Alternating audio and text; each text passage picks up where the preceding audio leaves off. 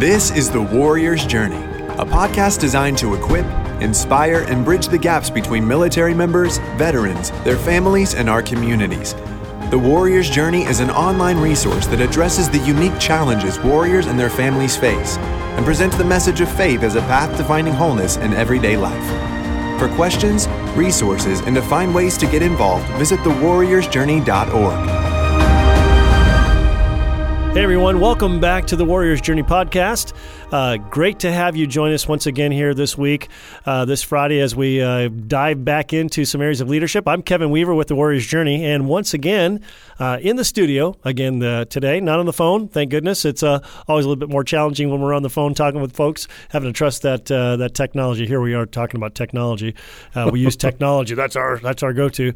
But in the studio, it's always fun to have Danny White back with us, and man, great discussion last week in regard to what's happening with this idea of leadership. And I just want to say something very briefly. When we think about what's going on in our world today and the perspectives of, especially, we talk about millennials, we got Gen X, and then now Gen Z, and and all these different perspectives. And it's not all. I'm not going to blanket this. I don't want to pigeonhole anybody, but it's interesting to me to see the perspective that no one really even thinks about leading themselves. It's like they just want everything handed, and responsibility is not on the forefront of people's minds when in our culture. It's kind of scary, actually, and I hope and pray that somehow we'll see a turn, and I don't think that really happens without actually seeing really good leadership. So this is a great topic. Danny, I know this is something that's been so much on your heart. You have demonstrated it. You've experienced it, being in the Marine Corps, going up through the ranks, dealing with tragedy in your life, as we talked about last week, and then seeing how God has brought you through. So what I want to do is I want to talk less today and maybe give you opportunity to talk more. But I'd love to dive in and talk about some of the other elements that really help us to secure, I think, a solid thought about what good leadership is all about. Last week we talked about humility, but I know that there's some ideas in your mind and really some things that you've seen and experienced that I'd love for you to share today. So fire away. What direction can we go? Thanks, Kevin. Great to be back with you in the audience. I'm just going to jump right into the shepherd leadership picture. And again, I appreciate this about the Warrior's Journey. Hey, biblical worldview is where it's at, and that's where we'll go to get true resiliency, help. And again, I'm sharing information that was given specific license, if you would, to share. Sure. With a bit of my own studying, but in the book of Proverbs is written by Solomon, who was the wisest man that ever lived, again according to the Bible. He's writing that to his son Rehoboam. I had never thought of that because Solomon was king for 40 years, and then Rehoboam took over.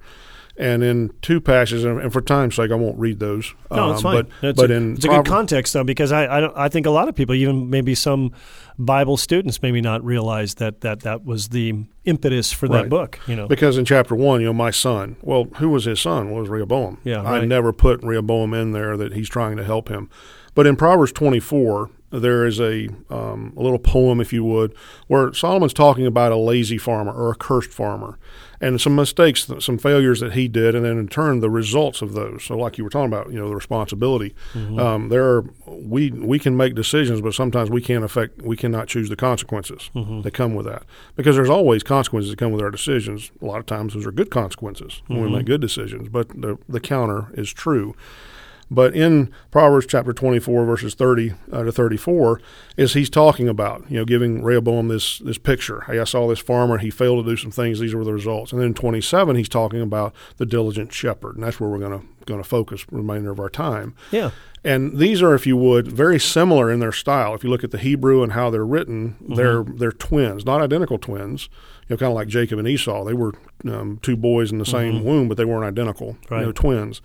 And so in going through this is God has an affinity in essence with shepherds in the Word. Sometimes, the example is given, God's a potter, God's a sower, God's a vine dresser.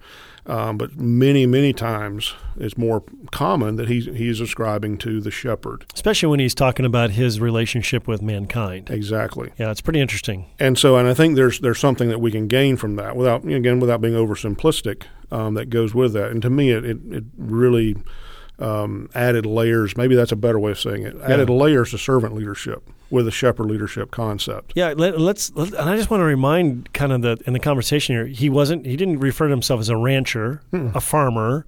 I mean, he talked about farmers, but he didn't relate himself as a farmer. It was always shepherd. Psalm 23:1, Yeah. the Lord is my shepherd. Yeah. Jesus in John 10, I'm the good shepherd. So maybe it would be helpful, just in your studies, what is distinctive about a shepherd outside of these other particular professions? I think it comes back to the heart. We were talking a little bit, with the last session.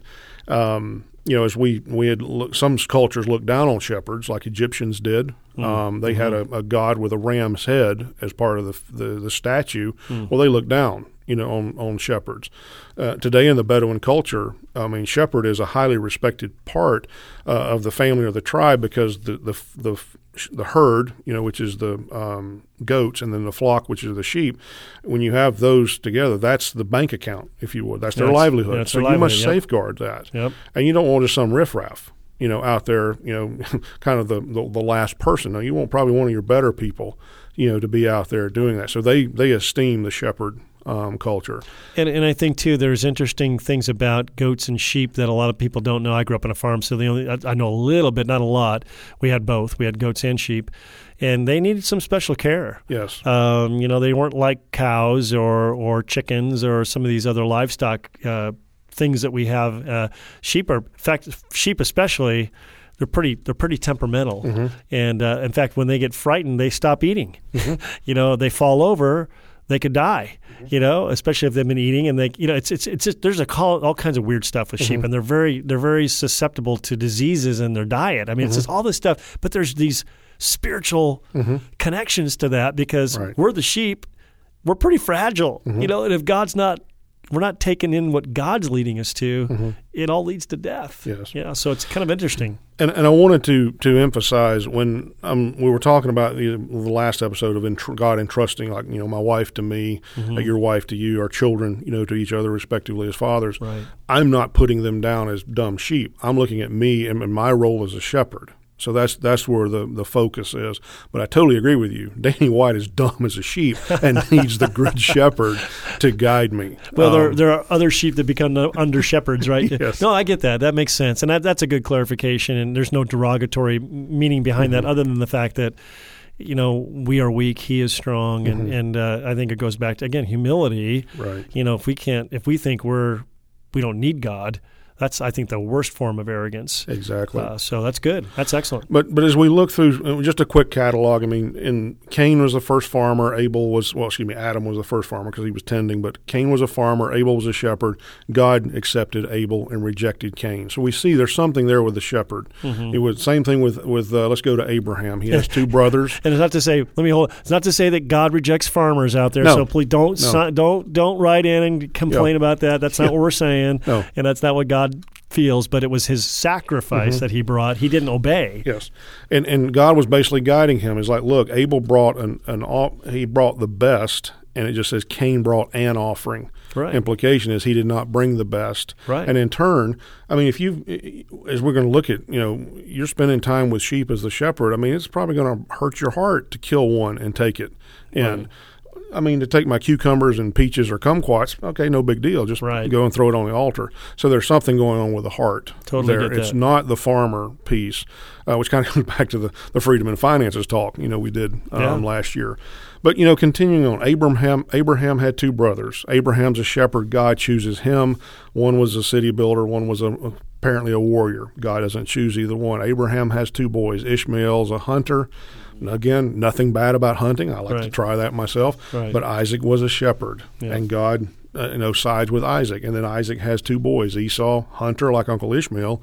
Jacob is a shepherd. And then he marries two shepherd sisters. And then along with their two maidservants that they come with a wedding package, he has 12 shepherding boys. And they form 12 shepherding families, which become 12 shepherding tribes. And God chooses that nation of shepherds to be his people, because he wants them to be a kingdom of priests, but they don't fulfill what God wanted them to do. Yep, they fell back into the worldly standard. Yep. Right.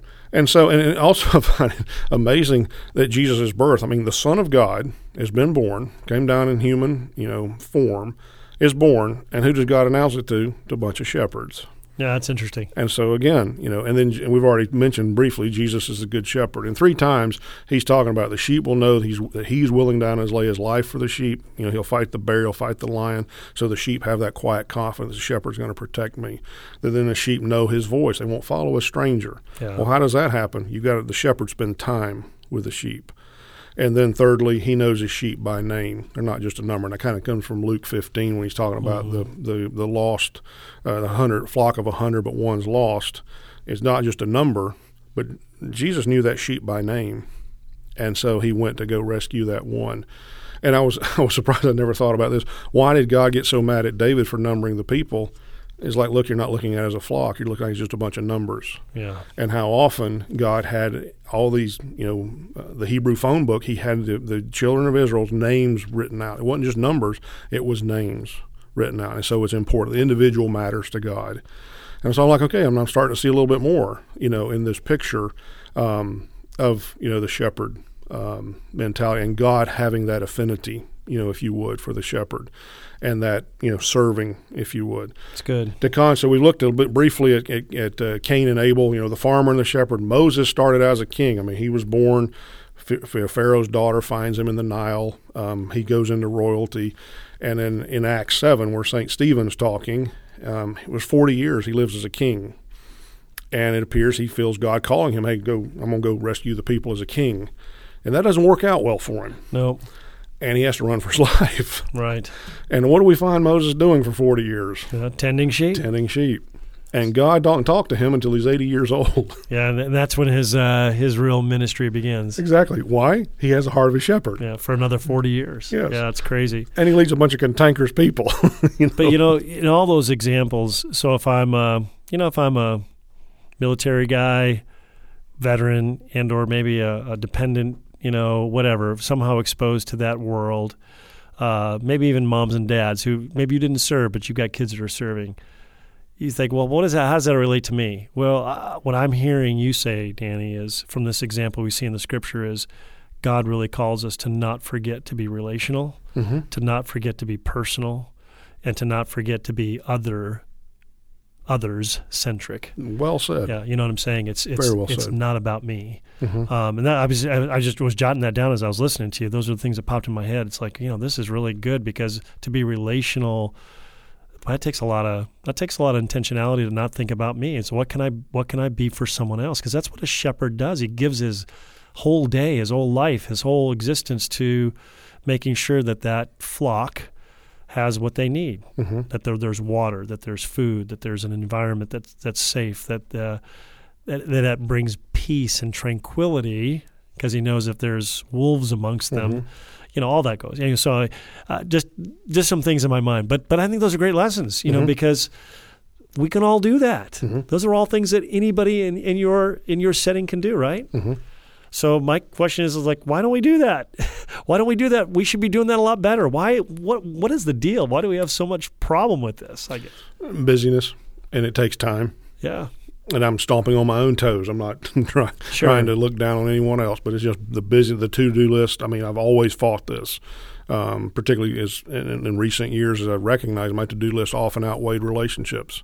Yeah. But it's got, particularly leading my wife and children, I've got to spend time with them. I've got to know what's going on in their lives. And then, with my children, they're looking to me for guidance, and because I've, been around the turn a few more times than them. And so have the experiential learning, experiential wisdom, to pass on, so that if they choose, and like we were going to talk about Rehoboam, he did not follow his father's guidance, even though there was plenty of advice. He didn't follow it, and he had to bear the consequences. So my children can listen to me and then avoid mistakes I made, or they can go and we'll try to do it our own way. Of course, we give them a break between 17 and 22 because they don't listen to anybody at that point, right? So it's before and after that we got. You have anybody over 22 kids? I have yes, okay. One, actually two. Two. There you go. Point. Okay, and it sneaks up on you, doesn't it? Seven to go. Isn't that 7 to go? Yeah. People are like, what? Listen to episode 13 and 14, and you'll get it. Danny, you are blessed with 9 kids, which is awesome. So listen, guys, he knows what he's talking about here. This isn't just theory. He's living it. I'm still learning. Let's go in that caveat. That's good. I highly respect. I had 3, so I'm thinking, man, that about killed me. and I love him to death. But not my youngest is 25, so I get it. But he's actually starting to finally say, you know what, Dad, you're not so dumb after all. You know, that's exactly.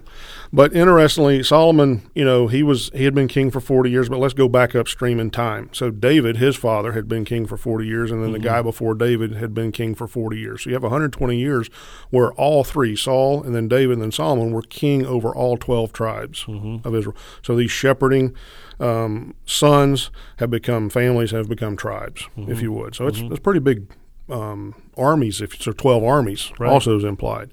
But Saul was an interesting character, and it's often overlooked. But so that I don't offend anyone, I'm going to call him a mule skinner, from the Southern expressions. King James Version calls him an ass herder, but I'm not going to use that for shock value, so we'll call him a mule skinner. But typically, mule skinner's carrying a whip. And it's interesting that around that time, the children of Israel have rejected God. We don't want God as our shepherd. We want a king. We want to be like everyone else. And Samuel's like, God, what do we do? And God says, go ahead and give him a king. And I'm paraphrasing this. Go ahead and give him a king. They're not going to like it, but go ahead and give him a king. It's also interesting in the prophets you read that oftentimes God gives people the leadership they deserve. So when he gives the children of Israel this mule skinner king, what is he saying about them? You're a bunch of mules, if you would. And likely, when I share this, usually I'll have a whip. That's kind of the mule skinner mentality. And again, what is the mule skinner doing? The mule's going to carry the saddle, is going to pull the load, pull the wagon, pull the plow. The mule is working for the mule skinner. Yeah. So that's the People's Exhibit 1, if you would. I'm going to use you for my own benefit. Exactly. Yep. Then David was there's a lot of leaders like that, right? Yes, there are. Exactly. Yeah. It's all about them. Yeah. But then you look at David, he was a shepherd who became king. And so, again, he led with that. And I believe he probably coached Solomon that way, because Solomon in Proverbs 27 is telling Rehoboam, be a diligent shepherd king. Don't be a kingly king, be a shepherd king. Yeah. And these are the things that you'll do. And just like you were talking about, in Proverbs 27, it talks about the shepherd will bring in the hay, and then there'll be the time of the grass, and there'll be the herbs on the mountain. And that describes the feeding process. So in the wintertime, you better have stockpiled some hay, because there's nothing growing. Right. So the shepherd's got to be, knowing the times, the needs within and the times without, if you would. Yeah, that's good. And so he's going to stockpile the hay, but then, those the ewes, the female sheep, will become pregnant during that time. Then they'll give birth to their lambs, and they'll be out on grass. And then there'll be a time when it gets hot, they'll take them up into the mountains. And that's where it's good to have sheep and goats, because goats will clean out the junk where the herbs are, which the sheep need for horn growth, for wool, for et cetera, and all for them to improve. And then the cycle, they'll come back down the mountain and go into feeding hay. And that's kind of how the cycle, because that shepherd is doing everything to serve those sheep. And so again, if the shepherd does those 3 things, then he's going to receive the good consequences that come with that. Yeah. And that time in the passage in Proverbs tells us that. So let's quickly accelerate in the story. So, again, Solomon's been king. So we have 120 years of 3 kings ruling all 12 tribes. And Solomon's telling Rehoboam, hey, be a shepherding king. And so Solomon dies, Rehoboam's king. And so he meets with all the leaders of Israel. And basically, it was a tax issue. They said, look, can you give us a break on taxes? We've been paying a lot of taxes to your dad, but we don't know you that well, so you give us a break for a bit. And Rehoboam asked the elder advisors that he had, they're like, yes, listen to the people. They will serve you, and they will respect you. But the punks that he's been running with, who Solomon had said don't, in Proverbs, when he's talking about don't hang out with that crowd, that's the crowd that he's with. They're like, hey, no, you put the screws to them, so to speak. Not only keep down, but raise it. Yes. Yeah. And so he's like, kind of like, well, no, I can't let taxes go. I got my dad's, palace, because he inherited, unbelievable wealth that Solomon had. Right. And then Solomon even asked him, will the crown endure forever, and their riches, don't they last forever? And his riches are not forever, and nor does the crown endure to all generations. And Rehoboam's probably thinking, well, of course it does. God promised to David twice and to Solomon twice that, hey, there'll be someone sitting on the throne for forever. But Rehoboam was the weak link in the chain. Yeah. Because he failed to respond as a shepherd king. And so he rejects the elderly advisor's advice, and he says, look, my little finger is going to be thicker than my daddy's waist, and I'm going to beat you with scorpions on my whips. Mm-hmm. So he has gone back to Saul, the mule skinner attitude, rather than being – and so in turn, the 10 tribes leave him. Mm-hmm. And so he quickly, just in a matter of probably weeks – goes from having 12 armies to only 2, and really it was 1 because Judah was a huge army, but Benjamin didn't have that much. Right. But 10 armies now are forming their own kingdom, Israel, and then Rehoboam's kingdom starts to be pillaged by Shishak from Egypt and other kingdoms and nations, and so the crown did not endure forever, and riches did not last forever because of his failure to be a shepherding king. Yeah. And I'm like, man, how sad. That he blew it, even though he had been guided by the wisest man, humanly speaking, obviously Jesus, being the wisest, but Solomon, the wisest man, and he ignored his dad's advice and was not a shepherdly king, and I'm like, okay, he blew it, and how often have I blown it, and not listened to advice? Yep. But to me, that's the thing that the whole thing with shepherd leadership is the shepherd is there to serve those sheep and do everything. The sheep do nothing. They don't carry a load. Yeah. They're not pulling a wagon. They don't have saddlebags. They don't have a saddle. Yeah. All they do is eat. Eat. Yeah, and that same analogy for us is, we're called to eat not bread. God does not, or man does not live by bread alone, but every word that proceeds from the mouth of God. Right. And it's interesting that, this is a whole other topic, but how sheep digest their food. They're ruminant animals, animals where they eat, they have to chew it again, swallow, chew it again, swallow, chew it again.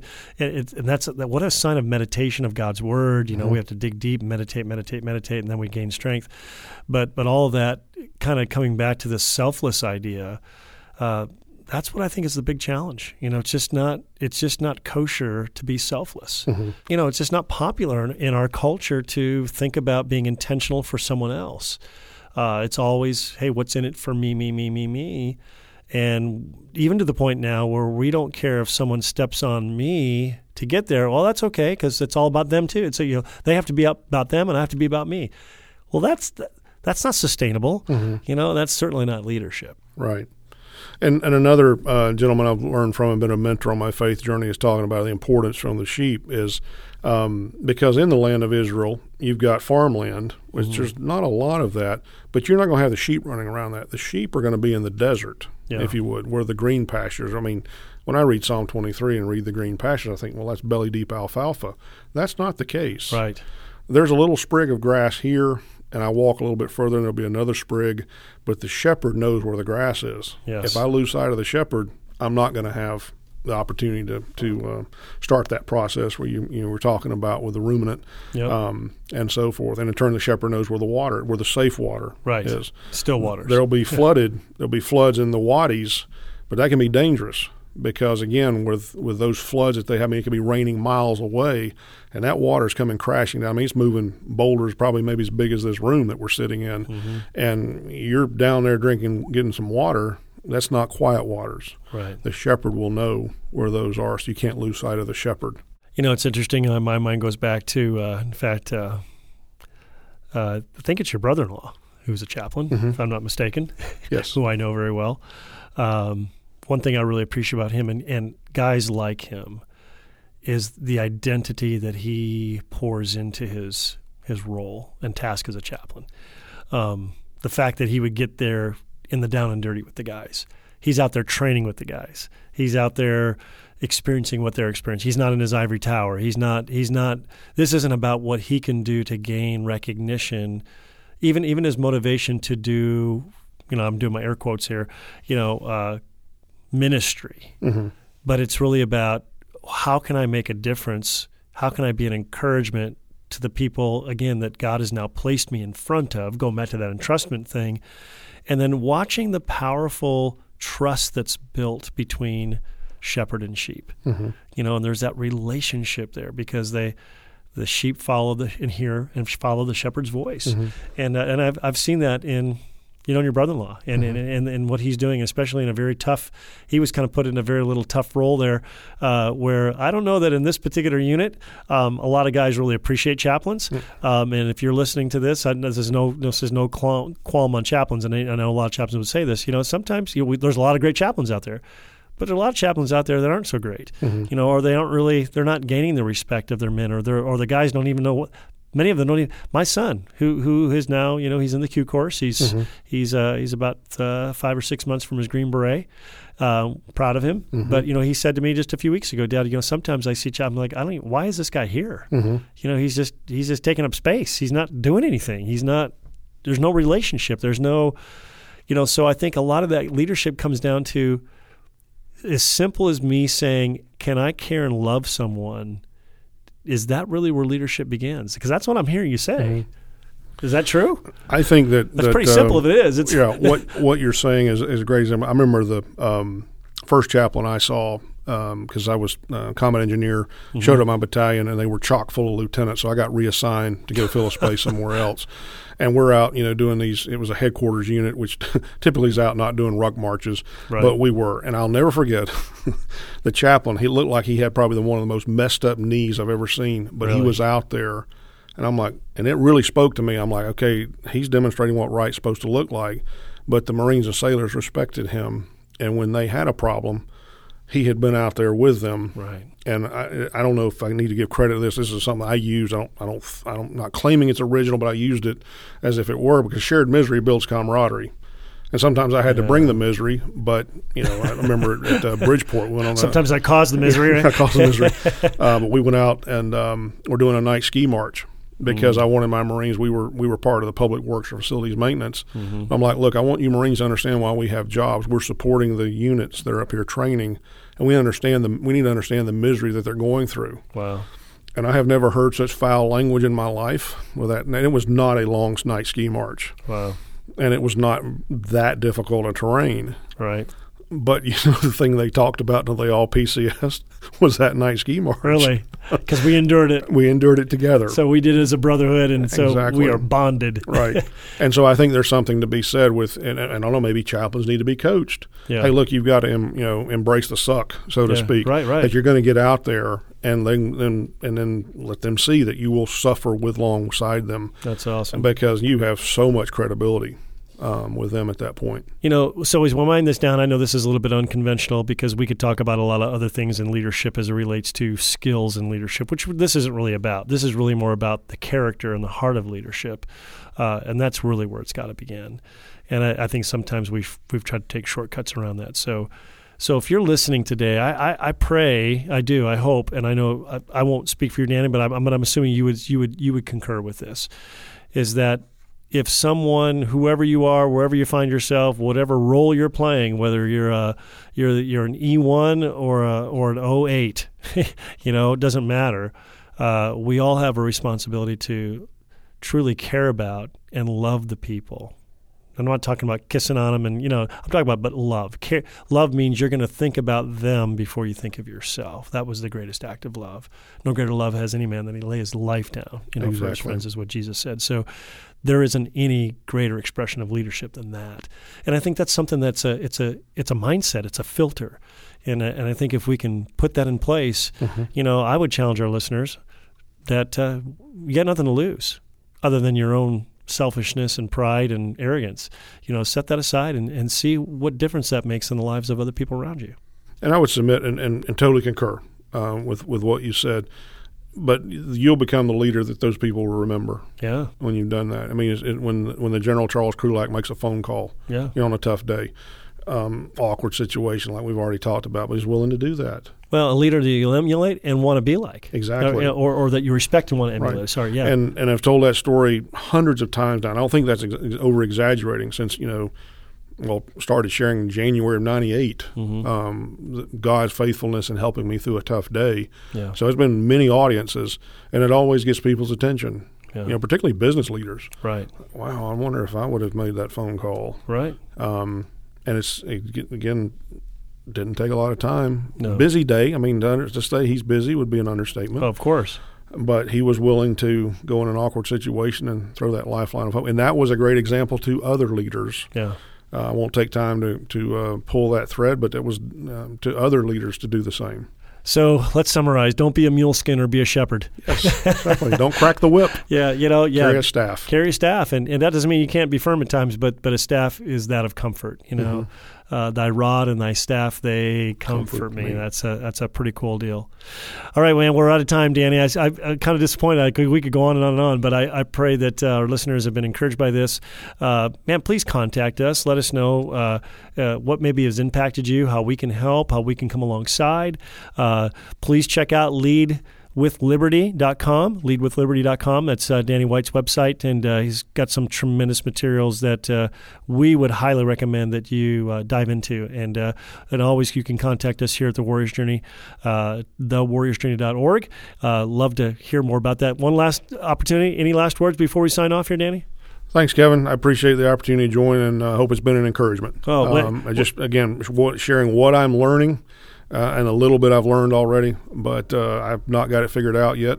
But grateful for this opportunity and hope it'll encourage others to see a beautiful picture of leadership. Well, we appreciate that, and we're privileged to have you. I can tell you right now, I've been blessed by just having this topic brought to the surface and hearing some of the encouragement you brought. So pray that's the same for you as you're listening. We look forward to hearing from you next week or you joining us next week. Please join us, be a part. And until then, we pray that you have an amazing week, and God bless you. We'll see you next time. Thank you for listening to the Warrior's Journey podcast. For more episodes, visit thewarriorsjourney.org/podcast. Be sure to leave a review, ask questions, give, or get involved today. The Warrior's Journey, helping warriors and their families discover and grow in their journey of faith.